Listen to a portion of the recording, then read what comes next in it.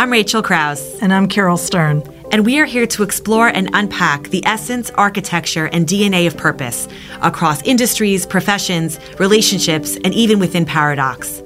On this podcast, we're going to uncover the stories and the journeys of our guests, unlocking pathways to grow, to gain, and to give. So I'm really excited for today's discussion because Adam and I met actually under very funny circumstances. We both went to a dinner that we both, I think, given the choice, would have opted out of. We were both exhausted. We had been in a lot of meetings and a lot of travel that week and ended up talking till they threw us out because we closed the place down. So Adam, you're a musician.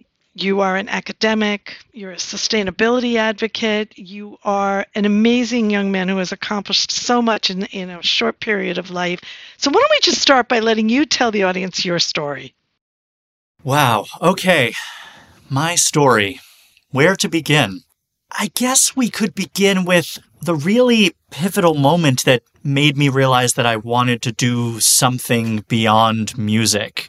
And it also informed my music career, but when I was in high school, I took a school trip for a class that I was taking in human rights. And I know it sounds weird that my public school in New York City offered a course in human rights, which is extremely unusual, but we went to go see Mary Robinson speak. And for anyone who's listening who doesn't know who Mary Robinson is, she is the former president of Ireland. She was the High Commissioner for Human Rights at the UN, and now she runs an organization called the Elders.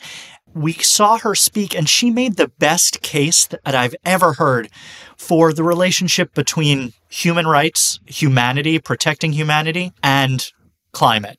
So seeing her inspire high school kids when she had been doing this for so long and her still being so excited about the work she was doing was so invigorating for me that when I got to college, it made me want to study the things that she was doing.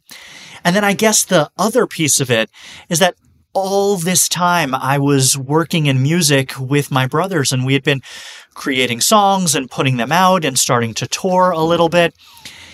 And I saw the potential for building an audience around music. And then I wondered about the potential for using that audience for something different, for a cause around human rights, around climate. If you could build a movement for music, if you could build a fan base for music, why couldn't you do the same thing in order to solve some of the biggest problems on Earth? So those two kind of pieces came together for me around the same time in high school, early college years. And that's honestly what I've spent the last decade and a half doing. I can't believe it's been that long, but decade and a half doing. And I have never had more fun doing anything in my life. So you see this possibility. Yeah. Take us to it, though. So what'd you do? Take us through the steps. Yeah. Well, I met you. No. There you go. That was the big answer. No, really. Yeah. How you thought about the music and you thought about the building, and take us through it a little. Absolutely. So when we first started, we would play shows and literally 2 people would show up. Our very first show, we played in New Jersey at a place called I Play America.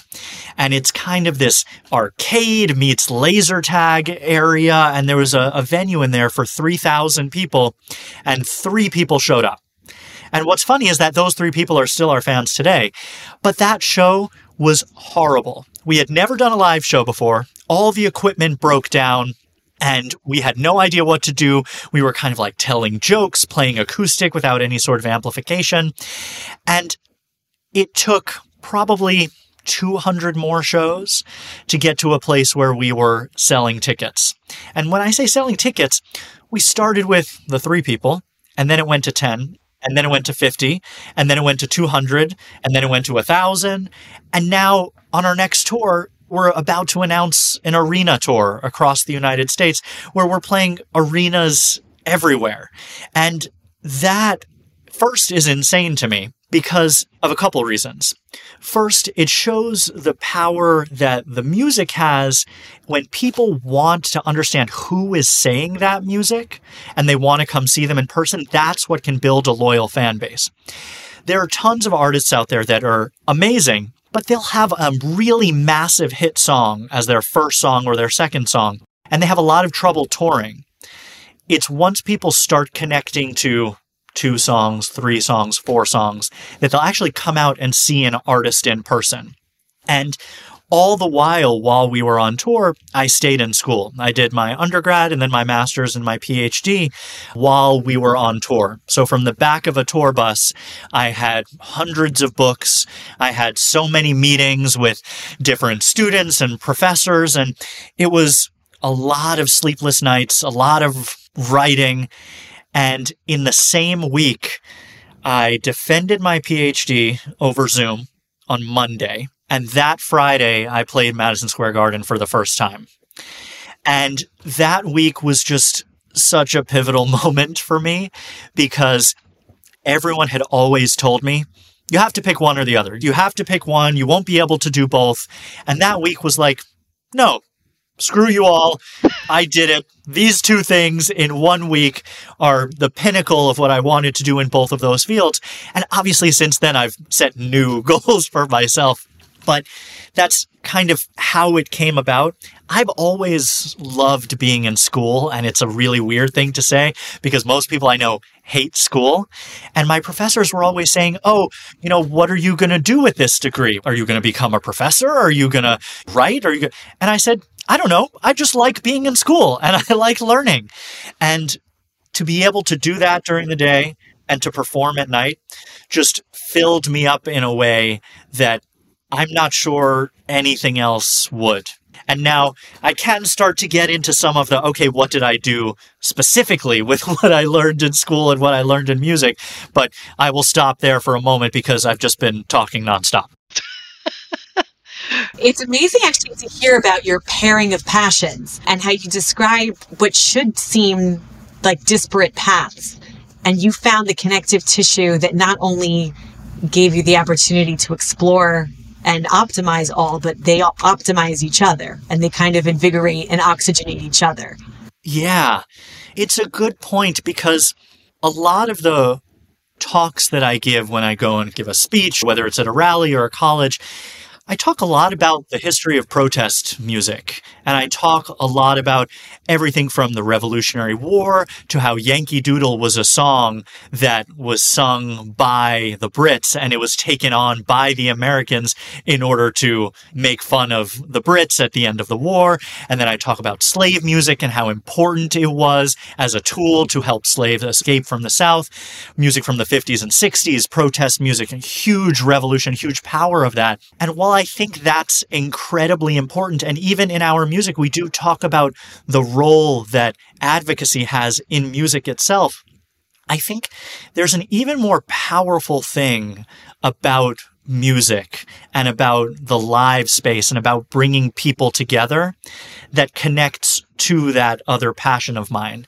I saw this moment on our last tour in Dallas. We were playing at an outdoor venue in Dallas, and our music is rather progressive. We talk about gay rights. We talk about having a female president. We talk about quinoa, the most progressive of the grains. And after the show, I get off stage and I'm looking at what was then called Twitter, and I see a tweet from Glenn Beck. And it turns out Glenn Beck was at our show. And Glenn Beck's Twitter bio says against ESG before it was cool. Obviously, he's against a lot of the things that I stand for in the climate space.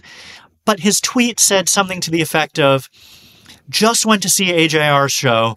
It was amazing. I love the lyrics. I love the performance. But the reason I started to listen to them was because it made me get closer to my son, who's a big fan. At that moment, seeing somebody who couldn't have more political differences from me, who couldn't believe something so different from what I believe in terms of climate issues, which is what I spent my life working on. And yet he's still there at our concert because he wants to make an emotional connection to someone in his family. Now, I thought a lot about that for many, many days and tried to figure out how we can use that need for emotional connection between people in order to get the people who are coming to shows to start to feel those emotional connections with each other for a different purpose. And in my case, it's for climate action. For other artists, it could be for abortion-related issues, immigration, healthcare, registering people to vote.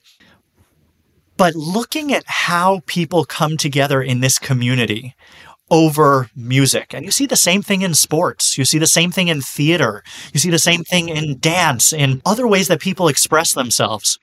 That's where I started to see that connection between my two areas of focus. And I saw it in other people so I could reflect back on it in myself. It's interesting because one of the things that I really enjoyed as I got to hear more about your journey the first time we talked, and then I know it was also written in Time Magazine, was you did a year-long campaign of listening.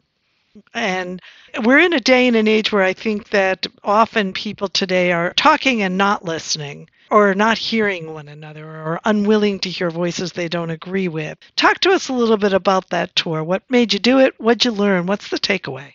Yeah. So I run an organization called Planet Reimagined, and we take the idea of research and combine it with the idea of advocacy. And that might seem really simple, but traditionally research is done in academic institutions, think tanks, and that's great, but it tends to sit on the shelf. Advocacy is done at so many great organizations, and it's done in the streets, and it's done online, but a lot of times it doesn't capture enough of the research that's been done. So we have these programs for people from all over the world, from undergrad students through postdocs, who are doing projects that combine research and advocacy. And one of these projects is around a new approach to renewable energy. So over the last year and a half, maybe 2 years now, I think 2 years now, I would go back and forth to DC, back and forth to state legislatures to try and understand where the gaps were between what Republicans wanted and what Democrats wanted around renewable energy. And like you said, Carol, that took a tremendous amount of listening and a tremendous amount of thinking for me to come to the conclusion that they want exactly the same thing. And I know this is going to sound insane, but they want the same thing. The renewable energy strategy that we've been proposing, the short version is, if you think about it, there's a huge amount of public land in the United States. And a good portion of that land, about 24 million acres, has been leased to oil and gas. And so they're producing oil and gas, or it used to produce oil and gas. The land has already been disturbed. Why not put renewable energy projects on that same land? The business case is it helps the oil and gas companies to transition and provides a new revenue source for them. The political case is, on the Republican side, energy security, new jobs in their community, stimulates the economy. On the Democrat side, we're transitioning faster to renewable energy because we don't have to do environmental reviews because they've already been done. The infrastructure is in place and transmission's already in place. So we're preventing new emissions. And at the same time, once that land is no longer usable for oil and gas, the sun is still going to be shining and the wind is still going to be blowing. So this policy idea took over a year to come up with because I wanted to understand the energy priorities of all of these people across the spectrum. Now, it's the same exact policy, but when I walk into a conservative office, I pitch it in terms of energy security, jobs, and the economy. But when I walk into a Democrat office, I pitch it in terms of infrastructure and I pitch it in terms of emission reductions. When I sit down with the oil and gas company, I pitch it from the business case. When I sit down with environmental groups, I pitch it from the perspective of reducing emissions. It's all exactly the same policy. It just took that long to hear what everybody wanted, to find a middle ground that they could all agree on so we can move forward faster. That's been my project for the last year and a half, and the fellows have done an amazing job having it pass at the federal level, and now they're working on it at the state and the international level to apply it in other places. On that thread and on that note, no pun intended. How has music, because such a critical part of music, whether it's on the composition side or on the performance side, has to do with listening also. How have you found that music has shaped your ability to listen, hear, and understand and develop that ability to connect with audiences? Because a stakeholder, whether it's Democrat, Republican, or an oil and gas owner, how have you found that music has helped you become a sharper and more critical listener? I have never gotten that question before, and it's an amazing question. So I've never had to think about the answer, but as soon as you asked it, everything came together and it made so much sense for me. So I play the bass on stage, and the bass is the kind of underlying instrument that both has percussive qualities and melodic qualities. So it is kind of this river that runs at the bottom of the songs. And you don't necessarily know it when you're listening or at a concert and say, that's the bass, that's what it's contributing. But when it's not there, you know that it's missing. So I feel like my role in the climate movement is the same kind of thing. I'm not the kind of person who's standing at the front of a protest saying, rah, rah, rah. I'm the kind of person that makes sure the protest continues to happen and that the movement continues to move along. I feel like I'm playing that bass line to get everything continuing to move. Listening when you're on stage is the only way that a concert happens. And I'm not going to be able to play my piece of it if I'm not listening to the drums and the guitar and the keyboard and the vocals and the trumpets.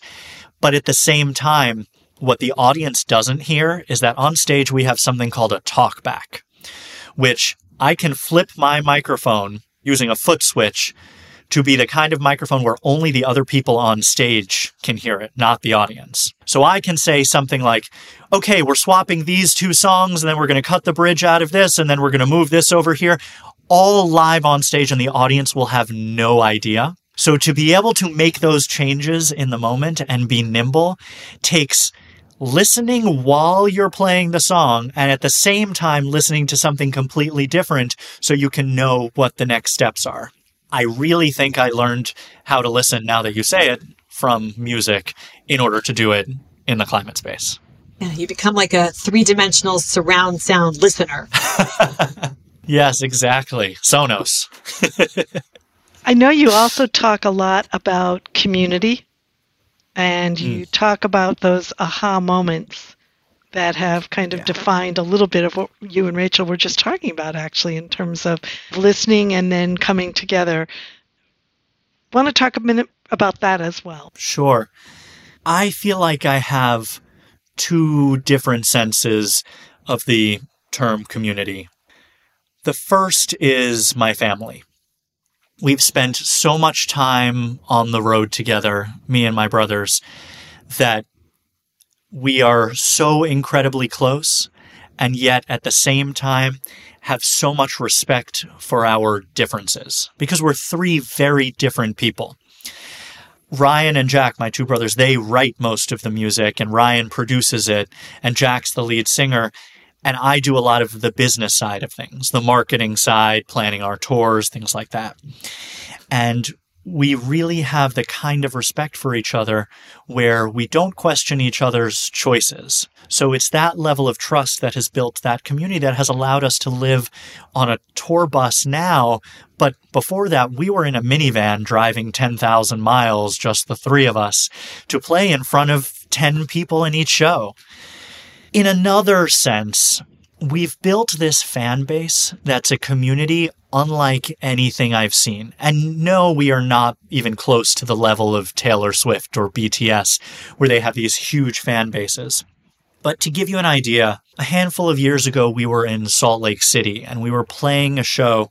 And Salt Lake City is one of my favorite places because they really go incredibly hard at concerts. Incredibly hard. We were in the middle of a song and we realized that the audience wasn't jumping, wasn't screaming along the way they normally did. And we looked down into the audience and realized that a young woman was having a seizure in the middle of the show. And nothing like that had ever happened to us before. But we paused the music And we spoke to the fans and said, okay, something's happening over there. We need to make sure we can get the paramedics to her. And immediately, like one organism, they all just split in order to make a path for the paramedics to get to her. The young woman ended up being okay, and she came back for the rest of the show. But the fact that all of them were there as individuals, but then they came together in order to help one of their own, was so inspiring for me that immediately then I thought of them as a community, because they were there for each other just as much as they were there for us. It's like a play off of harmony, not just the technical musical term, but the collection of differences and different voices all working and synchronized in the motion forward. Yep. And there's a lot of musical metaphors that I think work both in community building and in movement building. I think thinking about music as a metaphor is something that I should be doing more of. So thank you for that. You also borrow from business. You said you handle the business side for the band, and you've applied some of the music business industry to the cause. Yes, in a couple of different ways. The first innovative strategy that I ended up coming up with in the music industry was how to roll out a tour as an opening act.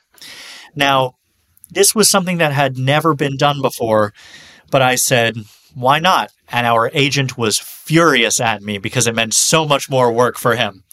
But I said, I really have a feeling that this strategy is going to do something interesting for us. So we were opening for an artist named Ingrid Michaelson, and we're huge fans of Ingrid Michaelson. And we were playing in 2,000 to 3,000 capacity theaters around the country. Now, when you're opening for another artist, traditionally you can't announce your own tour because they don't want to pull audience from their tour. They want your audience to come see them and their audience to come see them. So the strategy was, I put a show on sale every single night in the market that we were playing 15 minutes after we started our set. So that way, I could announce from the stage with a real sense of urgency, we just put a show on sale 15 minutes ago, grab your tickets now. Without fail, every single one of those shows sold out. Now, so many artists are replicating that. It makes use of the audience you have in the room. If they like the show that you're performing, you're in the middle of the show, so it's top of mind. It's not like you're sending them an email after or a text after or trying to reach them on social media. They are in the moment. And so many of them bought tickets, and that's how the real building of our fan base started. So, taking that idea of having people in that euphoria moment of being at a show and trying to get them to do something else, buy a ticket, spend money. It's that same kind of idea that I'm applying to the climate space. So we did a campaign with the UN, I guess it was about 3 or 4 years ago now, where we had different artists pick different of the sustainable development goals that they were really passionate about. And these artists, some of them were comedians, some of them were musicians, some of them were dancers. And we gave them the opportunity to create content that they knew would resonate with their fans. I know we have somebody here who has spent some time at the UN. I don't know who that is, but, the traditional UN way of doing it is giving people a script that they're supposed to read about the SDGs or about a UN cause. But the difference here is we let them be completely creative and express the SDG that they cared about. So this young man created a choreographed dance piece about no poverty. We had Rainn Wilson from the TV show The Office. He did a whole comedic routine about education. And what we did was we had all these videos go up at the same time. And we incentivized people to watch the videos all the way through in exchange for $1 being donated to an organization that was relevant to the video. Now, this helped everybody. One of the hardest things for people to get online is high retention rates. The whole algorithm of TikTok is based on people watching as much of the video as possible. So we created an incentive for that. So the audience, if you watch the video all the way through, that means $1 would be donated in your name. And we did a lot of testing to determine, should it be a quarter, should it be 50 cents? $1 was the thing that got people to watch a video all the way through. These videos were 5, 6, 7 minutes long. People were watching creative content in this moment. They were learning about the SDGs, and they felt they were donating their time because $1 was being donated to a specific cause. We raised about $120,000 in 24 hours of these videos coming out. So that's a lot of people watching these videos all the way through. It takes that moment of people being in the middle of something that they're really enjoying, this content, their favorite dancer, artist, musician, etc., and turning it into something for good, something really positive, knowing that money is going to a cause that you really believe in.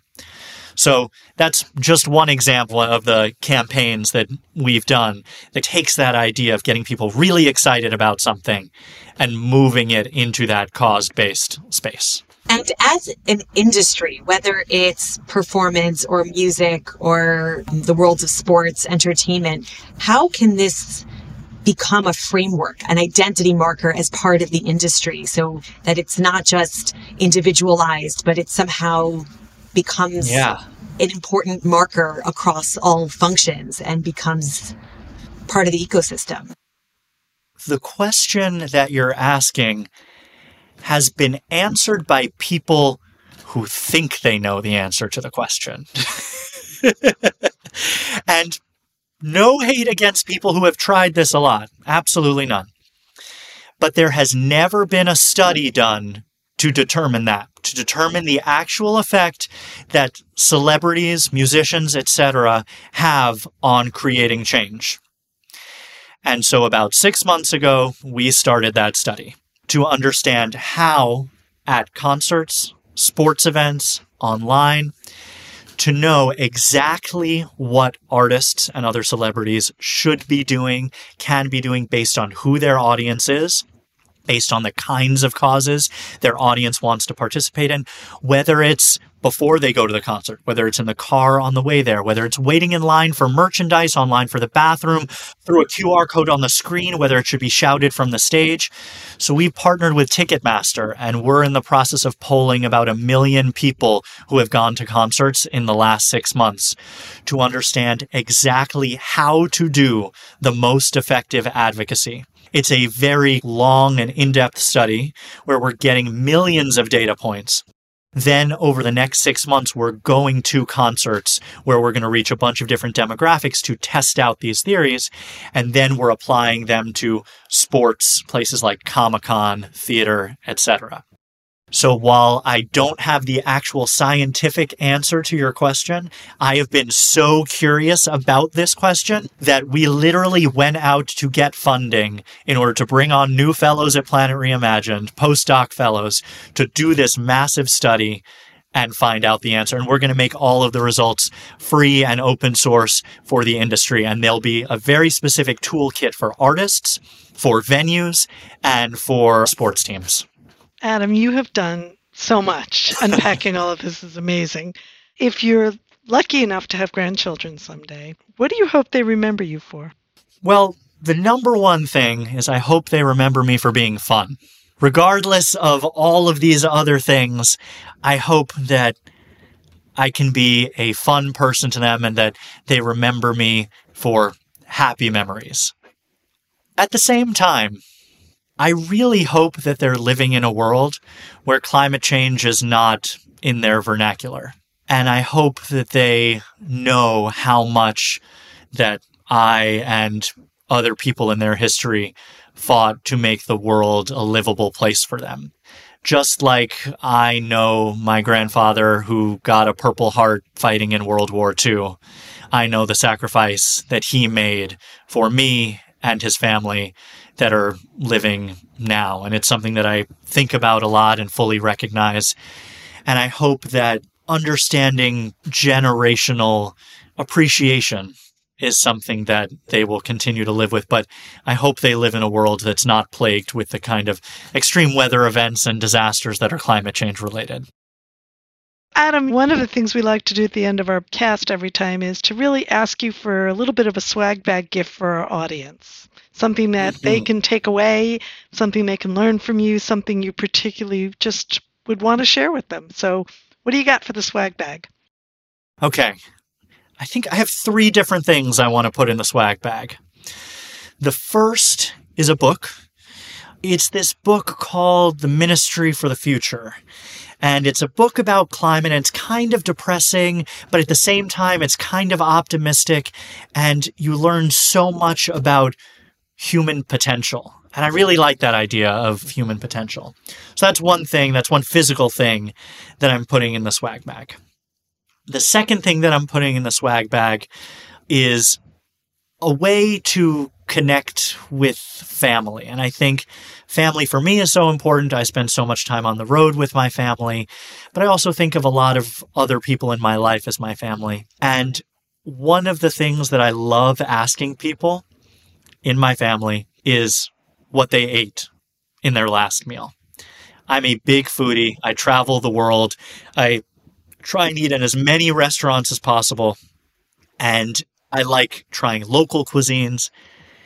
And one way to just start a conversation to connect you to your family is to ask a question about the last thing that they ate. So that's number 2. Number 3, the last piece of the swag bag is to do something for yourself. As you're listening to this, think about what that would be. And it's one of the most underestimated things is doing things for yourself, to just take a moment, think about what that might be, whether it is eating your favorite meal or going to get a massage or sitting in silence for 10 minutes. God, I just appreciate silence so much. Those are my 3 things for the swag bag. I hope they're sufficient, and I hope you enjoy them. Thank you so much. Both Rachel and I are thrilled to have just had a chance to hear a little bit more about your purpose and how you're applying it through things you love to do. Next time I want to talk about both of you.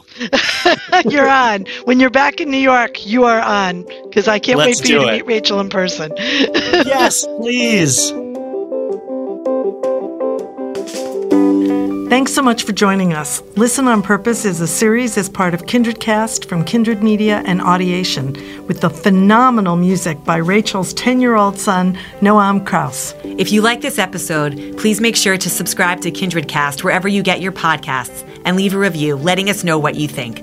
We are your hosts, Rachel Kraus and Carol Stern. Thank you for listening. And find your purpose.